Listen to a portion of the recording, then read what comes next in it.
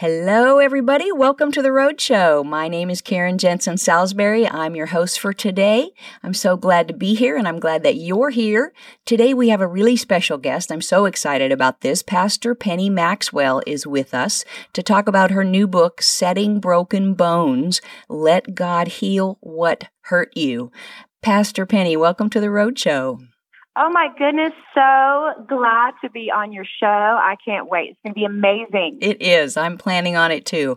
Well, listen, listeners, Penny and her husband Troy pastor Freedom House in Charlotte, North Carolina. She's written 3 books, but her first 2 books were cookbooks, which is kind of fun. And then they have 3 children, Colby, and 2 daughters, Cable. Is it Cable and Cassidy? It's pronounced Cabell. Cabell. And Cassidy. Okay, yes. And Cassidy. So, Pastor Penny, tell us right off the bat, why did you write this book? I wrote the book because, if I'm being honest, when my husband and I moved to Charlotte, North Carolina to plant Freedom House, our church, if you would have asked me on a scale of 1 to 10, kind of where I was with the Lord, I would have said, oh gosh, I'm like a 9 or 9.5. Me and Jesus, we're super tight. My husband and I love each other. Our kids are amazing. Life is great. But when we came to Charlotte and began to start planning the church, the Lord just really started showing me areas of my life that, it's kind of like the dust bunnies that get underneath your furniture. Your room looks really clean. Yeah. But if you look underneath and you do further inspection, or you lift up your couch cushion, there's some Cheerios under there.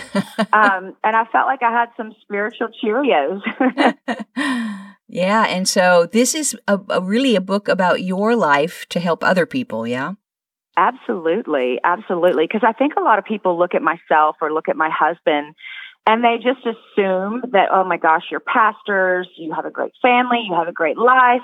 And although that is true, they don't understand the journey and what we've had to walk through and the pain and choosing to heal, because you actually have to choose your healing. And it was a very painful process. And so that process has been difficult, but it's been the most rewarding thing that you could possibly imagine. Yeah, I like it. I'm reading through the book, you use the analogy of broken bones because some people's never get set right because they don't want to go through the pain of getting things right. Yeah. So what happened is I had a friend who was in a skiing accident long ago, and she just struggled for a while. Her nose was slightly crooked. I mean, it wasn't obscene or anything. It bothered her that it wasn't symmetrical. But what was really difficult was at night she would have some breathing issues, and the breathing issues would cause some sleep issues. And it was kind of like the ripple effect, which is what happens in life when we don't attend to things that need to be attended to. And so I was like, well, just go get it fixed. And she said, are you kidding me? Do you know what that looks like? And I was like, well, you've already broken it once. I mean, you already know what that feels like. And she's like, that's exactly the point. She said she would have to choose to go through that breaking all over again. And most of us, we know that maybe something in our life that broke us, maybe we were like her and we kind of went off in the trees and ended up with something broken.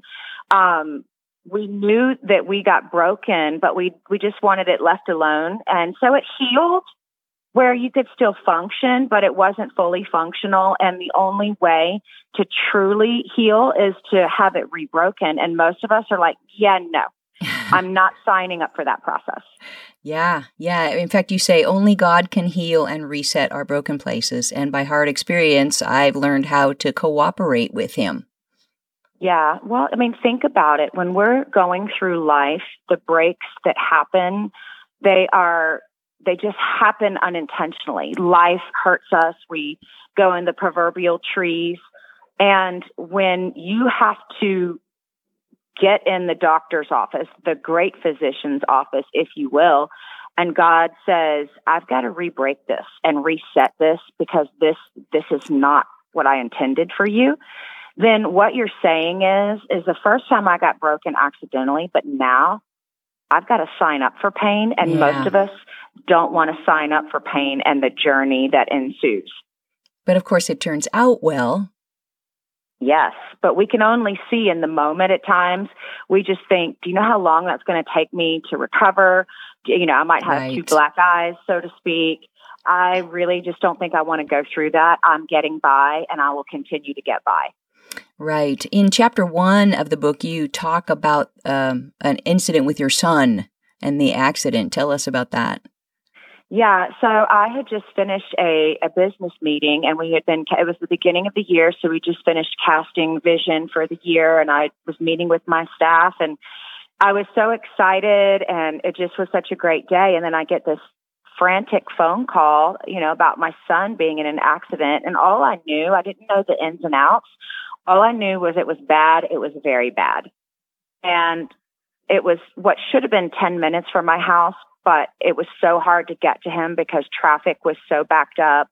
I could hear the sirens. I was watching as all these cars, emergency vehicles were going by, and fire trucks and police. And the problem is that I couldn't move anywhere. And so I actually did something, and I thought I could get in major trouble for this. But if a policeman comes after me, maybe he can get me to the accident. So I started going on, off-roaded my little SUV, my Yukon XL. Wow. And started off-roading and just weaving in and out, and honestly hoping I'd have a police officer pull me over.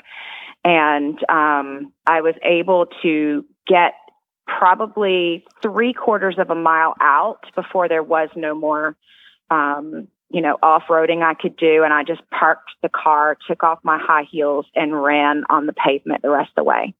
Wow. And what did you find? When I got there, my son's car was upside down. There were people getting put in an ambulance and taken away. I was trying to comb through the wreckage and find him. My heart was beating out of my chest. I saw the windshield of his car was laying out. And then finally I looked around, and he was standing up on a grassy hill, and the officer was talking to him, and I just felt like I could exhale. But my biggest thing was that he was okay, that he wasn't hurt. There were other people injured, but it was from what I'm told, there was no life-threatening injuries. That's good. Praise God. But I know that was kind of a turning point for you. It kind of made you realize there was things inside of you that needed to be healed. Is that right? Yeah, it's like the process of not realizing some of the bones that are broken in your life. And it was like God said, you're going to get on the operating table, and I'm not giving you permission to get off. So I stood there on the little grassy hill looking at all the wreckage. And by this point, the police officer had talked to me, and he let me know that where my son had his accident is called Dead Man's Curve.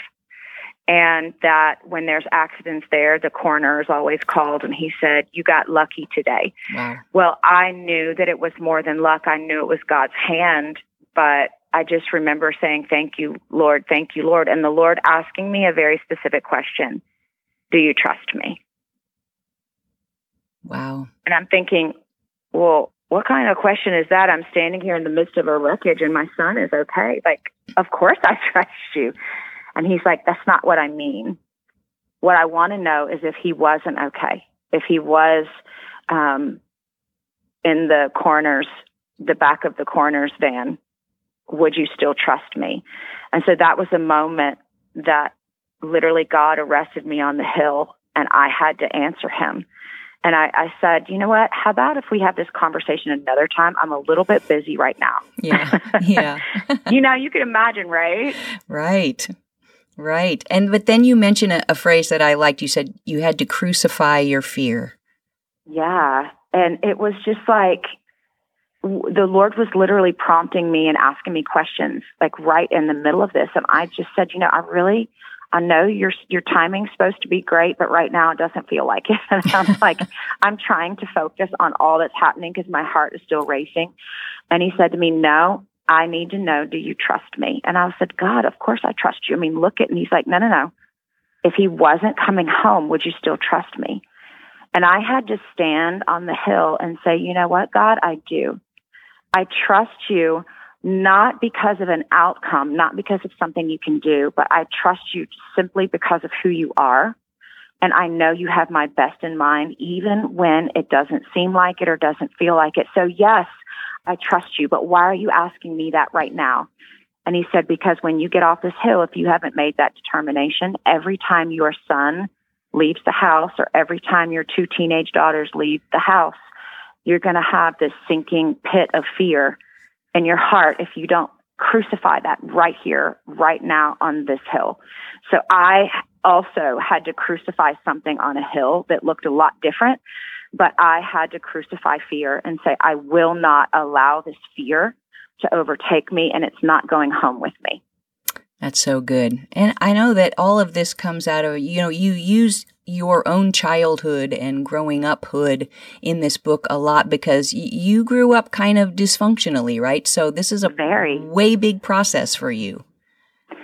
Yeah. And, sometimes you don't realize how dysfunctional you are until you get around people that aren't. Because, I remember just thinking, well, I'm pretty functional because of who I compared myself to. Yeah. It's your normal. Yeah, this is normal. But I started realizing as a teenager just how bad things were, how things weren't right. Even though they may have been my normal, they weren't God's highest and best. And so I had to start really going through and say, what things from my childhood were actually me growing up broken? What are things that I need to right this minute say, Lord, I realize this isn't okay. And there were things that I held on to that I thought were normal, that everyone thought that way, that everyone felt that way. And God was like, yeah, no, you're going to have to hand these things over. And to be honest with you, since I wasn't a drinker, didn't cuss, didn't do drugs, didn't smoke, had a good marriage, had a good family, didn't lie, cheat, steal. I'm like, seriously, can you not give me a break? All of my family does all of those things. Can you not give me a break? And he's like, no, you have a calling on your life, and there's a standard that I want you to live to because you're my child.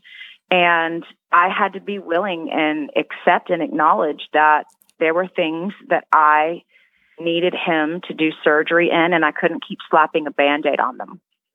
Yeah. You talk in the book about how your father wasn't really present, but when he was drunk, and you experienced sexual abuse from your grandfather. When you're writing a book like this, how do you hope that maybe people who are listening or reading your book have similar stories, painful stories? Do you hope they can relate to this, and do you help them make your way through it? Yeah, I think the biggest thing is if you can't acknowledge things that happened in your life, then it's still painful. And there's a difference between a scar and a scab. And I think there's a lot of Christians walking around with a lot of scabs. And a scar is one thing that says, hey, this is something I healed from. It's just a reminder of what I've healed from. But a scab is still very much vulnerable.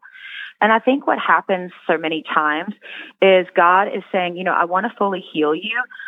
But we don't necessarily want to acknowledge what that looks like. Well, what is that healing process going to look like? What do I have to acknowledge? Because when I had to acknowledge, I was a child when I acknowledged what my grandfather did. I was around 11 or 12. But the reason I acknowledged it, and it had been happening for so many years, wasn't because I thought anybody would believe me. Or because of what he did to me. It's because I found out that he was doing it to other people as well. And the sad thing is I was more protective over them than I was over me. And I didn't have enough courage to go and tell just for me. But when I realized that I wasn't the only one, I knew I had to do something about it. I knew that I had to step in and stop it. And that's when I went forward and the police got involved and things were uncovered. And, our family, there were some aspects that here I am, this kid, and I'm getting the blame for ruining the family. And I'm like, how about we point the finger in the right direction, which is a dysfunctional man, Right. So I think that's one of the things that I see a lot of people that are dealing with and that are going through is that they are walking through life and their family, they're accepting the dysfunction of their family. And I, even as a little kid, I was like, this ain't right. I don't know what all to do about it because I didn't have the mental aptitude, but I knew my checker was saying the box aren't checked right. Something's wrong. So that was, I think, part of it. And I can address the thing with my dad, too, as well, if you'd like. Yeah, let's do that in the next segment, listeners. We're talking today with Penny Maxwell about her book, Setting Broken Bones, Let God Heal What Hurt You. It's published by Charisma House. Let's take a quick break, but when we come back, yes, Pastor Penny, let's talk about your father and about the process of maybe exposing some of this dysfunction and how we can get set free. And maybe let's talk a little bit about marriage and what happens when broken people try to use their spouse to get healed. Yes. Stay with us, listeners.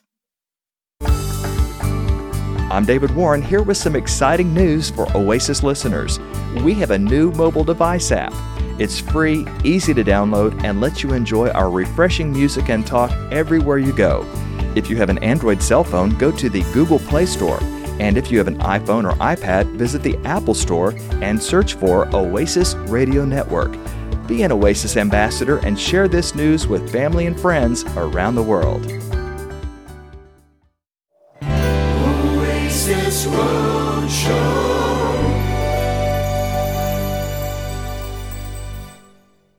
It's a great day on the Roadshow. I'm Karen Jensen Salisbury, your host for today. We are talking today with Pastor Penny Maxwell about her book, Setting Broken Bones, Let God Heal What Hurt You. And Pastor Penny, in the last segment, you mentioned talking about your father, and we're talking about dysfunction and how to get free from it. Go ahead and talk a little bit about that.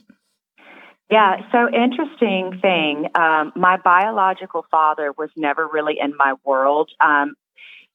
The first, I think, year and a half, him and my mom were together, but my mom married him because she got pregnant with me, and this was the second time. You're talking about 1970 and 1971. My mom had children in back-to-back years and was single. She was not married, and so there was a lot of stigma. And so she turned around and married my father. She did not marry my half-brother's father, but she ended up marrying mine just to try to cover what had happened. And it didn't last very long. He had an alcohol problem, was a cheater. My mom had her own issues, and we can talk about that in a later segment. But it was a very tumultuous relationship. So here I was born into that. My biological dad actually didn't want me. There was a lot of talk about abortion and being legal, and you could get one. And so he actually pushed for that. But, my mom opted to have me. So that is one thing I am thankful for. Yes. But my father was dysfunctional from day one. And so when I would see him, which was usually on a major holiday like Christmas, he was always drunk.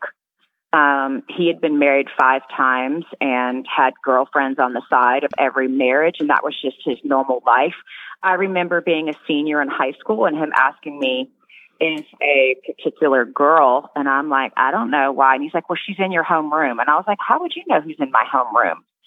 And he's like, oh, well, all I got to say is she's 18. And I was like, what does that mean? And he's like, well, she's one of my girlfriends. And it was like a girl in my homeroom class as a senior in high school. And that was just how he was. And he was always drinking. He was always chasing women, and he was always thinking about himself. And so I always knew he wasn't safe. And it wasn't like I ever trusted in him in anything. But it was an example of yet one more adult in my life who I couldn't trust, who wasn't safe. My grandfather obviously was not. My mother was not, and we can talk more in detail of that in another segment because that's pretty extensive. My grandmother was not safe because when she was told what her husband did, she chose not to believe me until everyone else started coming out. And then there was evidence and, the whole arrest and conviction and all of that. So there was no choice. But there was never an apology by anyone. There was never, we're sorry that you've gone through this. We're sorry these things have happened. It was more along the lines of, we just want to save face. We don't want people to know. And my biological dad, the example I had from him was don't care about anybody, do what you want, do what feels good whenever you want.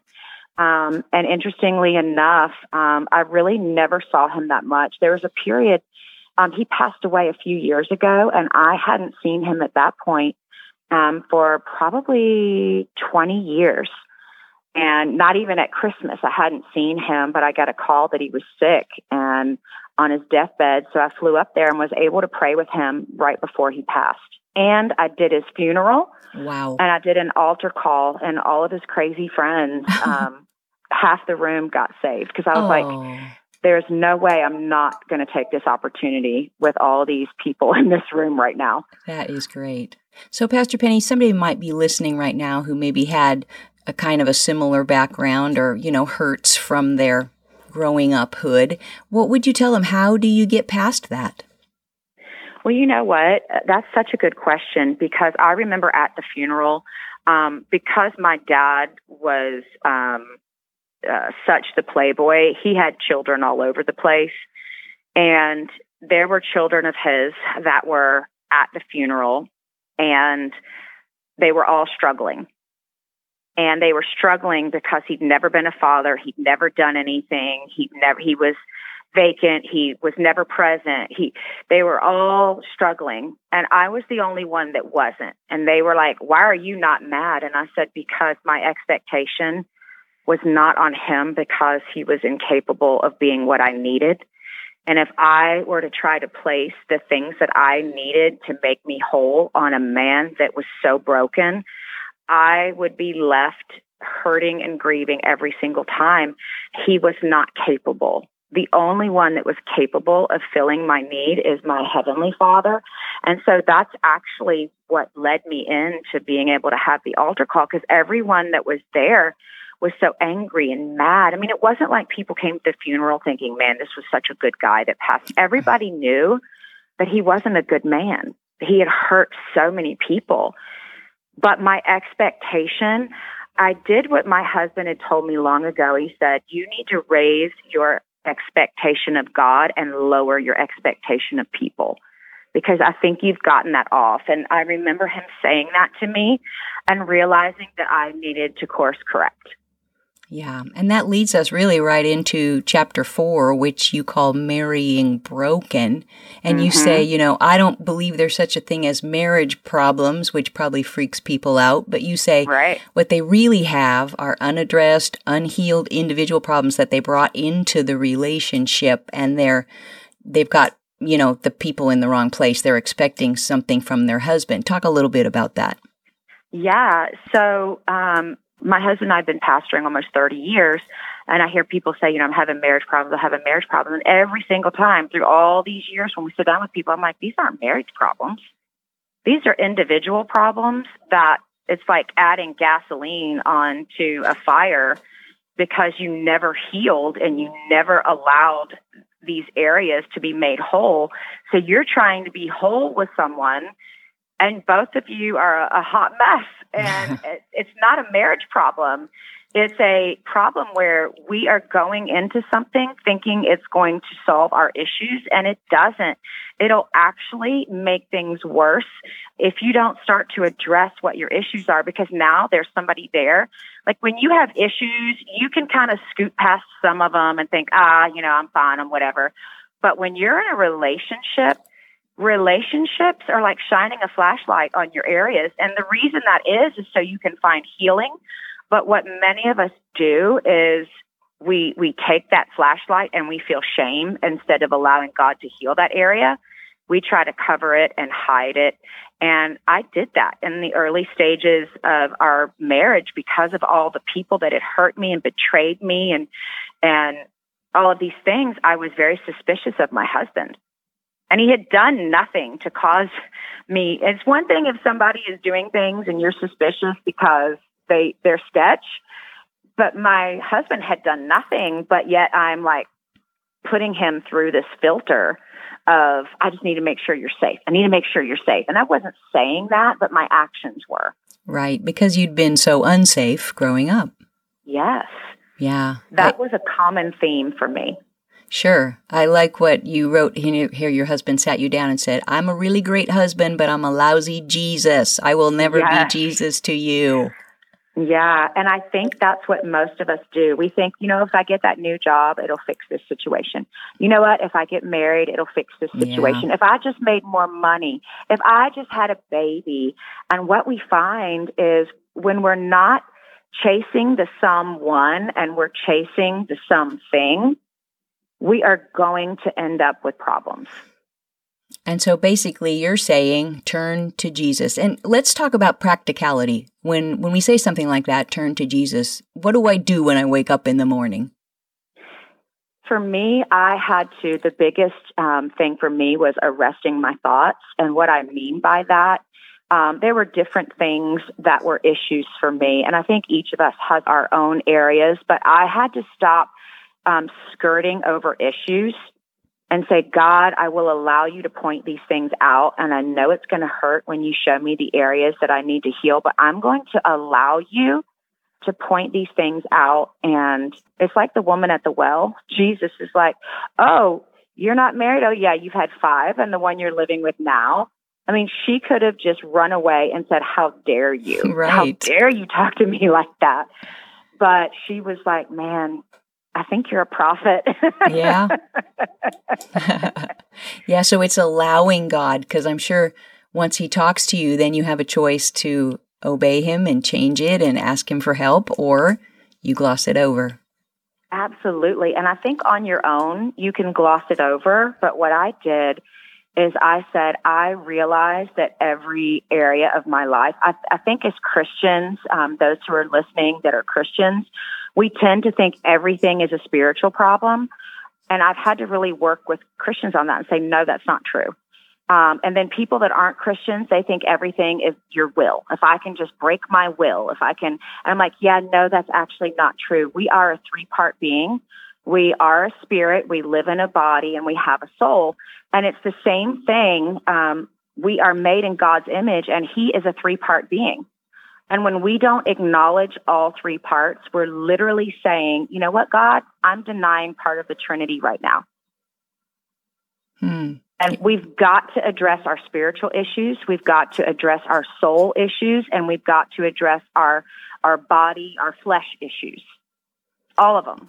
Yeah. And you mean face it. We have to admit and face things. Yes, because I could say, you know what, I'm just going to pray this away. Right. Well, I mean, think of it just practically. Say someone was struggling and they're 800 pounds, right? But I mean, we'll just go for 800. And if I just said, well, you know what, you're a Christian, just pray. There's probably a little bit more you need to add to the prayer. Yeah. Maybe let's figure out in the soulish realm, like what emotionally caused you to get in this position where you couldn't hear your spirit, or what physically do you need to do? Maybe we need to start you walking or start some kind of movement, but let's have our spirit, our soul, and our body all working in cooperation instead of just focusing on one, because they all affect each other. They're all intertwined. And so I just tell people, when you address a problem, address it all 3 areas, not just one, because they do cooperate with each other like the Trinity cooperates with each other. There's a specific role and a specific place, and it doesn't mean that one is more important than the other. It means that they each have a function and they're to cooperate with each other. Yeah, that's good. Listeners, we're talking today with Pastor Penny Maxwell, author of the book Setting Broken Bones, Let God Heal What Hurt You. Pastor Penny, how can we get a hold of your book? Well, it's on Amazon, so you can just look up Setting Broken Bones on Amazon, and it'll be delivered to you overnight. If you are in the Charlotte or surrounding areas, all of our campuses, they are in the lobby, so you can pick them up there as well. And we can find out more about your church at freedomhouse.cc, which is in Charlotte, right? And we can connect with you on social media, right? Yes, I'm at Penny Maxwell. And you could also, we are online for the church on the weekends, so you could go to freedomhouse.cc and watch online, watch past messages. We're on YouTube, so we're all over. Okay. Let's take a break right now. When we come back, let's talk a little bit about breaking victimhood, as you call it, and maybe how to change our inner dialogue. Stay with us.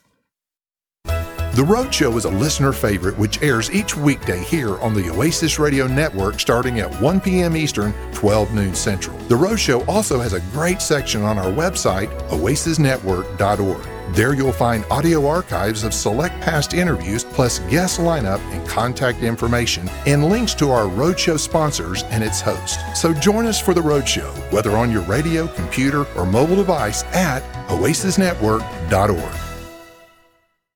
Welcome back, listeners. I hope you're enjoying the Road Show today as much as I am. I'm your host, Karen Jensen Salisbury. We're talking with Pastor Penny Maxwell about her book, Setting Broken Bones, Let God Heal What Hurt You. And I think, all of us who've been alive more than 15 minutes can say that something at some point in our life hurt us. Penny, I like that phrase that you use in the book called breaking victimhood. Let me just read a little segment here. It says, the body of Christ has weaponized empathy and empowered victimhood. We say we need to understand what a person has gone through. We justify their inaction in the presence of broken bones. But isn't it time to tell people there's a healer? Isn't it time to explain that on the other side of pain is true hope and abundant life? How about we quit stroking their victim status and get them to face their mountains head on by faith? How about we overcome some stuff? Man, that makes me want to run around the room. I know, right? Talk about that a little bit, breaking victimhood. Yeah, so when I talk to a lot of people about their healing process, one of the first things they say is, but you don't know. Uh-huh. But you don't know. And it could be, but you don't understand having the color skin I have. But you don't understand being a woman in today's society. But you don't understand my family of origin. But you don't understand the household that I grew up in. But you don't understand. And I'm just like, oh, so what you're telling me is that the blood of Jesus wasn't enough. Yow. And they're like, no, I'm just saying, this is why I am the way I am. And I was like, well, isn't that what Jesus died so you could be an overcomer? But what has happened so much, and this is the thing that has disappointed me with a lot of churches, just to be honest, is we have gotten so caught up in appeasing people's flesh that we're afraid to say the things that people really need to hear because we don't want to look like we're mean or unkind. But I watched the last 2 years, I watched the victim status be elevated, and now we placate to people's victimhood. And it could be from anything to, like I was saying, gender, skin color, economic status, like your emotional issues. We are elevating unhealthy behaviors. Yeah. And the truth of the matter is in Galatians, it says that when you become part of the kingdom of God, like your bloodline is hooked up to the bloodline of the cross. You're no longer male or female. You're no longer Greek or Jew.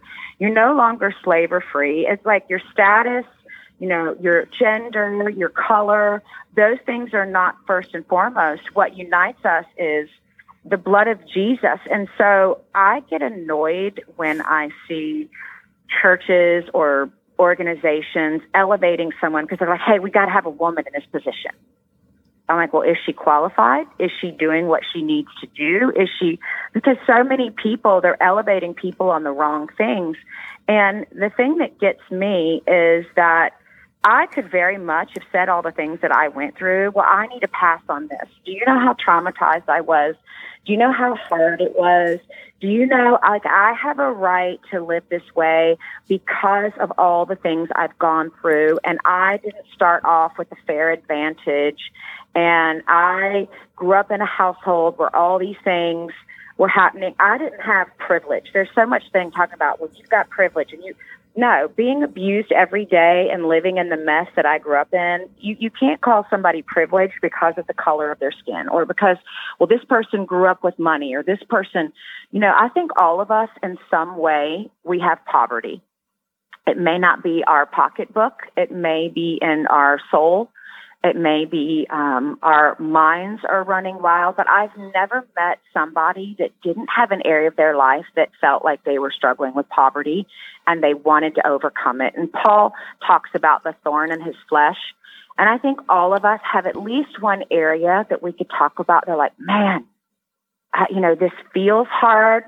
It feels like something I can't get through, but I know that the Bible is so specific that says that God's grace is enough. And I don't think that we believe that. Yeah. And spending more time, of course, thinking on what God says about us than what the world says. Yeah, and even the church is allowing people to identify with their flesh. And I'm like, I spend so much time right now telling pastors, like, they're getting on bandwagons, and I'm like, why are you doing that? You are literally propping up victimhood right now. You are placating to what the problem is right now in our culture and in our society, instead of standing up as the church and saying, this is wrong, this is wrong, this is wrong, this is wrong, this isn't okay. And the truth of the matter is we've been duped. And I could tell you there are things for years that my husband and I probably didn't talk about from the pulpit like we really needed to, because we wanted to make sure that unsaved people could come in, and certain things probably seemed a little harsh. But 2 years ago, when the government kind of came and inserted itself into churches, we were like, oh no, like, this is a battle. There are things that have to be said, that have to be done. And we feel like that empathy was weaponized and used against the church. And honestly, if you look around, it's being used in people's lives to say, well, if you just had empathy for me, you would know that I can't overcome because I was born into this or born into that. And I don't think there's anything in the Bible that I could find that says it's okay to be a victim because of what happened. And I'm not saying that racism or sexual abuse or domestic abuse or poverty or any of those things are okay, or that we should think they're okay. But I think what happens is we've used those things as a pass to say, you know what? I don't have to grow. I don't have to change. This gives me a license to kind of stay where I'm at. And I don't think that's God's highest and best for us. Right. You talked about, so you breaking victimhood, you basically did, like in chapter 5, when you talk about when the things that started coming to the surface, once you allowed God to help you heal, you talk about changing your inner dialogue. And that's really how you overcame. Yeah, because, when I think about being a victim, I was never like, woe is me. But what I did do is I saw patterns that were keeping me bound, and God just started revealing them to me. So one of them is because I grew up in a household with a narcissistic mother, the abuse from my grandfather, that was to be expected, and I knew exactly what that looked like. That was actually not as painful as growing up under narcissistic abuse, because the narcissistic abuse would flip-flop all the time. It wasn't consistent, and just that Dr. Jekyll, Mr. Hyde thing would always leave me on pins and needles. And so I didn't know if I was going to wake up and it be a day where I was abused, or if it was going to be a day where it was like, you're a good kid, here's a dress because I feel bad about what I did to you yesterday. And so what that created in me, it created in me like waking up every day with a fear of what's going to happen next. And the Bible refers to it as evil foreboding. And it's like this fear of waiting for the other shoe to drop. And I remember if something good would happen, I would be afraid it was going to be taken away, because it would. And when I got out of my household and I still carried those things, I remember having a baby and going, oh my gosh, what if something happens in the night? Or getting a new car and wanting to park it, far away because I got this good thing. What if it gets damaged? Or I got this new job. What happens if tomorrow I come in and they don't need me? Or it's like always rehearsing the worst case scenarios. So intending to prepare myself should tragedy come, because it always did as a kid. I was in an environment where it was very unhealthy. But when I'm not in that environment anymore, the same things my body would do to protect me, which is like rehearsing all the scenarios so I could be safe. When you are doing that and you're no longer in the scenarios, then God is going to say, hey, you're not 5 years old in your house anymore. Now you're 50 and you've got to deal with this. You can't keep these patterns and behaviors because it affects your other relationships. Yeah. And so basically you're talking about renewing the mind, like It says in Romans 12.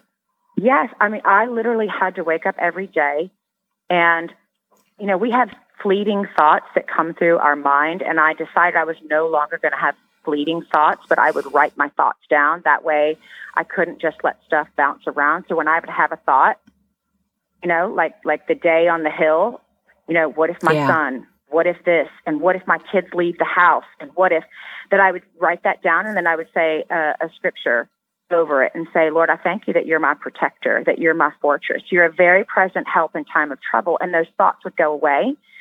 But because I didn't pretend like they weren't there, at the slightest little hint of one of those thoughts bouncing around, I'd write it down and acknowledge that first I truly was having the thought. And then second, I would say, okay, now I'm going to uproot it. I'm going to pull this up so it has no place to grow. That is so good. Man, listeners, if you didn't hear anything else she said, that's your key right there. That's exactly what to do. I love what you said.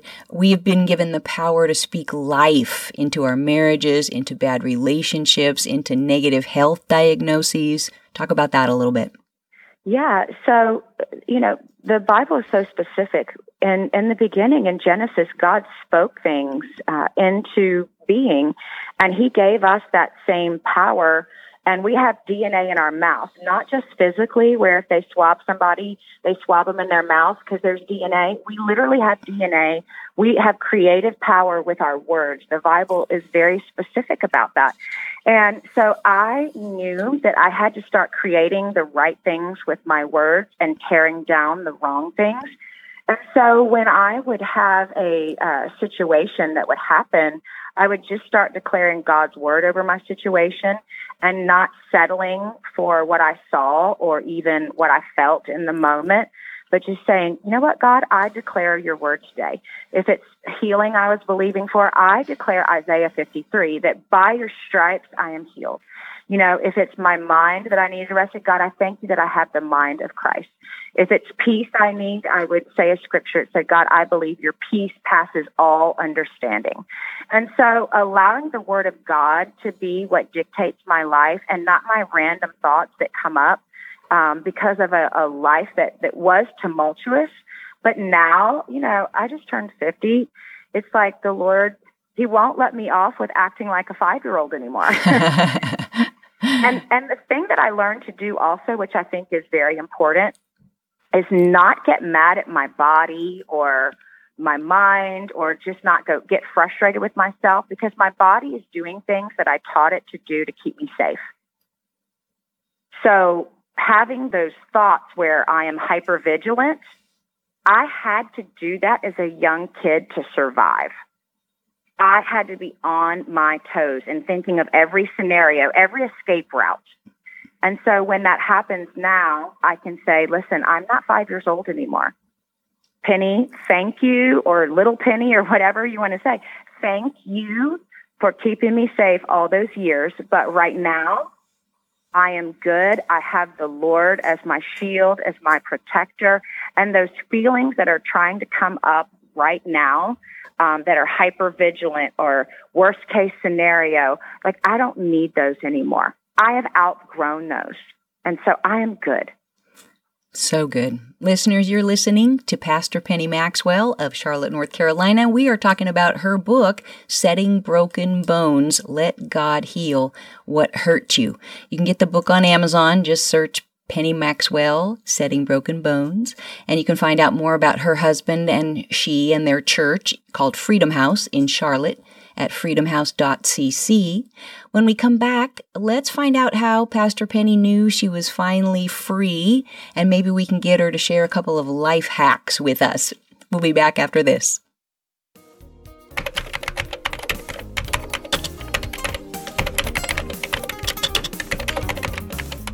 I'm David Warren, Program Director at Oasis Radio Network and one of the hosts of this podcast. All of our hosts enjoy hearing from you, our listening family, so drop us a note. Our email address is roadshow@oasisnetwork.org. Be sure to subscribe to the podcast and you'll receive new episodes on your mobile devices. And now, back to the show. Welcome back to the Road Show. My name is Karen Jensen Salisbury. I'm your host today. We've been so blessed to have you join us on the Road Show, and we've been blessed to have Pastor Penny Maxwell with us, talking about her new book, Setting Broken Bones, Let God Heal What Hurt You. So, Pastor Penny, when did you first begin to realize that you were really set free from the pain of your past? I think that what happened is the process of arresting thoughts, it became second nature, and I was able to talk about things freely. I was able to share my story, and I think that for me is that healing is an ING. It's a continual process. It's like you could go to the gym and have lost 30 pounds, but you've got to maintain that. It's one thing to do the work, but now you have to go into maintenance mode. And so I did the work. I did the work. I did the things I needed to do to allow God to expose. Because honestly, that's the first step, is allowing God to expose. It's like going to the mall and you walk in and you're really not sure where you are. So you go to the board. You know where you want to be, but they can't send you to the right store or the right department unless there's a little sign that says you are here. Right. So I think all of us have to find the you are here mark. And when we know where we're at, when we truly know where we're at, then God is able to say, now here's where I want you to be. This is the path to get there. But I think so many people don't acknowledge, and that was something that I wanted to do. And I know my dad and my father-in-law both passed away from alcoholism, and neither one of them would ever admit the you are here. And I think that is the first step for listeners, is look at patterns in your life that have been things that you know that it's been a struggle. And it could be an addiction like alcohol or pornography. It could be something like, you know what, I get angry and I don't know why I get so angry. Or, you know, always feeling like somebody else has something that you don't, that God has left you. Or, you know what, I don't know if anybody could ever love me. Or just any type of thought pattern or process that doesn't line up with the Word of God, and it'll always show out. So alcoholism isn't about the alcohol. Sexual addiction is not about the sex. Food addiction is not about the food. It's all a deeper thing inside. It's trying to cover itself, and your body is doing what God made it to do, which is to try to heal itself. When it's not guided by our spirit, it's going to try to heal itself in the flesh. And our flesh, gratifying our flesh, is not where our healing comes from. It's allowing our mind, our will, our emotions to be submitted to our spirit, and that cooperation again. So I think for me is when I really start acknowledging, and then through the process of it's not difficult anymore when God says, hey, I need you to pay attention to that. It's not taking me 2 weeks to hear him or to go, fine, whatever. It's like, got it, I'm on it. You know, so it's not like you just wake up one day and everything's great and nothing happens. Sure. It's, you know, to go back to the analogy of someone who lost weight in the gym, it's acknowledging, oops, I'm 2 pounds above where I need to be. This means I need to make sure I'm focusing on this so I don't go back where I was. And just spiritually doing the same thing, making sure your emotions are in check, making sure, and relationships always bring out your issues. So if you hide yourself, if you withdraw, those are signs in and of itself. There's something that you're hiding because you don't want other people to see it. But a healthy relationship will draw those things out, not so they can ridicule you or critique you, but so you can find healing in relationship. Yes, and chapter 6 in the book, you talk about some barriers to healing, including pride and condemnation and offense, and we don't even have time to talk about that one. And then, we'll just have to get the book and read it. In chapter 8, you talk about life hacks, and you've got some amazing stories in there. You talk about how God has given us weapons to fight life's battles, but we don't often know it. Yeah, I think that is so true because for me, I think what a tragedy for us to get to heaven one day and God saying, I gave you all these tools and resources, and you never used them, and they stayed in the drawer.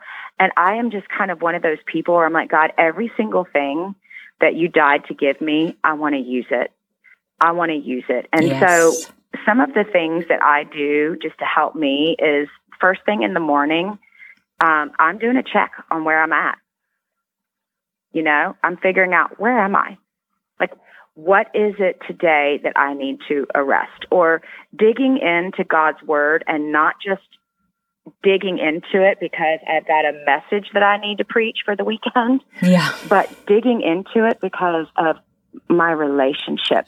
I think another thing that is so important, and honestly, so many Christians skip this, is just the importance for a counselor. Now, when I first talked to my husband about me going to counseling or him going to counseling, because he grew up, his mother was a drug addict. I mean, not a drug addict, a drug dealer. She was a dealer. His dad was alcohol addicted. And I think what happens is, you know, especially for some of the men that are listening, counseling feels weak. Why? I'm not going to go talk about my problems. I'm going to talk about my problems. I'm a man. I don't want to do that. So what I had to do was just be a little bit smart when I went to my husband. And I said, hey, babe, if you wanted to get better at golf or better in business or better at these things, what would you do? He's like, I'd study, I'd read, I'd get a coach. And I'm like, exactly. I think we need a coach. Because men can relate to football and coaching and, you know, in the gym, you get a coach. And so I said, let's get a coach. And that was more palatable for him. Now you could say counselor or whatever else, and he's good. But in the beginning, I said, we need a coach. Because just like to go back to the gym, a coach at the gym is going to make you do more reps than you would want to do on your own. A coach in the gym is going to tell you when you're doing something or handling the equipment inappropriately because they don't want you to get hurt.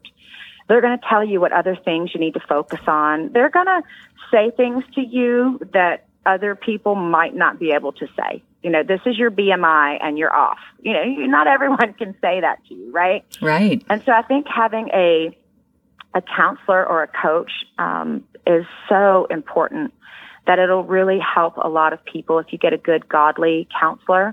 That was life-saving for me because things that I knew weren't okay that I was growing up, they confirmed, no, that's wrong. No, that is absolutely wrong. You know, I just give you an example. I thought it was okay for parents just to slap their kids across the face. I thought that was okay. That was just part of discipline. I didn't know. I mean, it felt wrong to me, and I knew I would never do that to my kids. But the way that my family, you step out of line, you're getting smacked across the face. And the shame and what that can cause when you discipline your kids inappropriately. But, you know, I've had people in our church that told me, you know, it's common in our culture. We just got spanked with shoes or extension cords or hairbrushes and you know, what I know is there's a difference between disciplining your kids appropriately and I'm so angry right now, I'm going to take everything I'm feeling out on you. That is not discipline. That is abuse, and it's not done from love. It's done from anger. And so those are things that I had to reset my mind in because I thought, well, you know, my parents said I deserved it. They said I deserved it. And you grow up listening to what you're being told. You know, I remember one time my mom pushed me and I fell down the stairs. And I was like, well, if you wouldn't have done that, that wouldn't have happened. It wasn't that her behavior was inappropriate. It was like, well, gosh, I guess if I wouldn't have done that, you know, and going back through and going, no, that was abuse. Or here's a big one. Here's a huge one. My stepfather, he never did anything that I would ever consider abusive. But actually sitting in a counselor's office, I was like, he wasn't abusive. He was nice. He was kind. And he wasn't there for us. And he didn't protect us. And he didn't, but he was nice. He didn't hit us. He didn't scream at us. And the counselor was like, oh, so he wasn't the sin of commission. He was the sin of omission. And the counselor said, you realize that's just as abusive because your stepdad could have stopped it and he never did.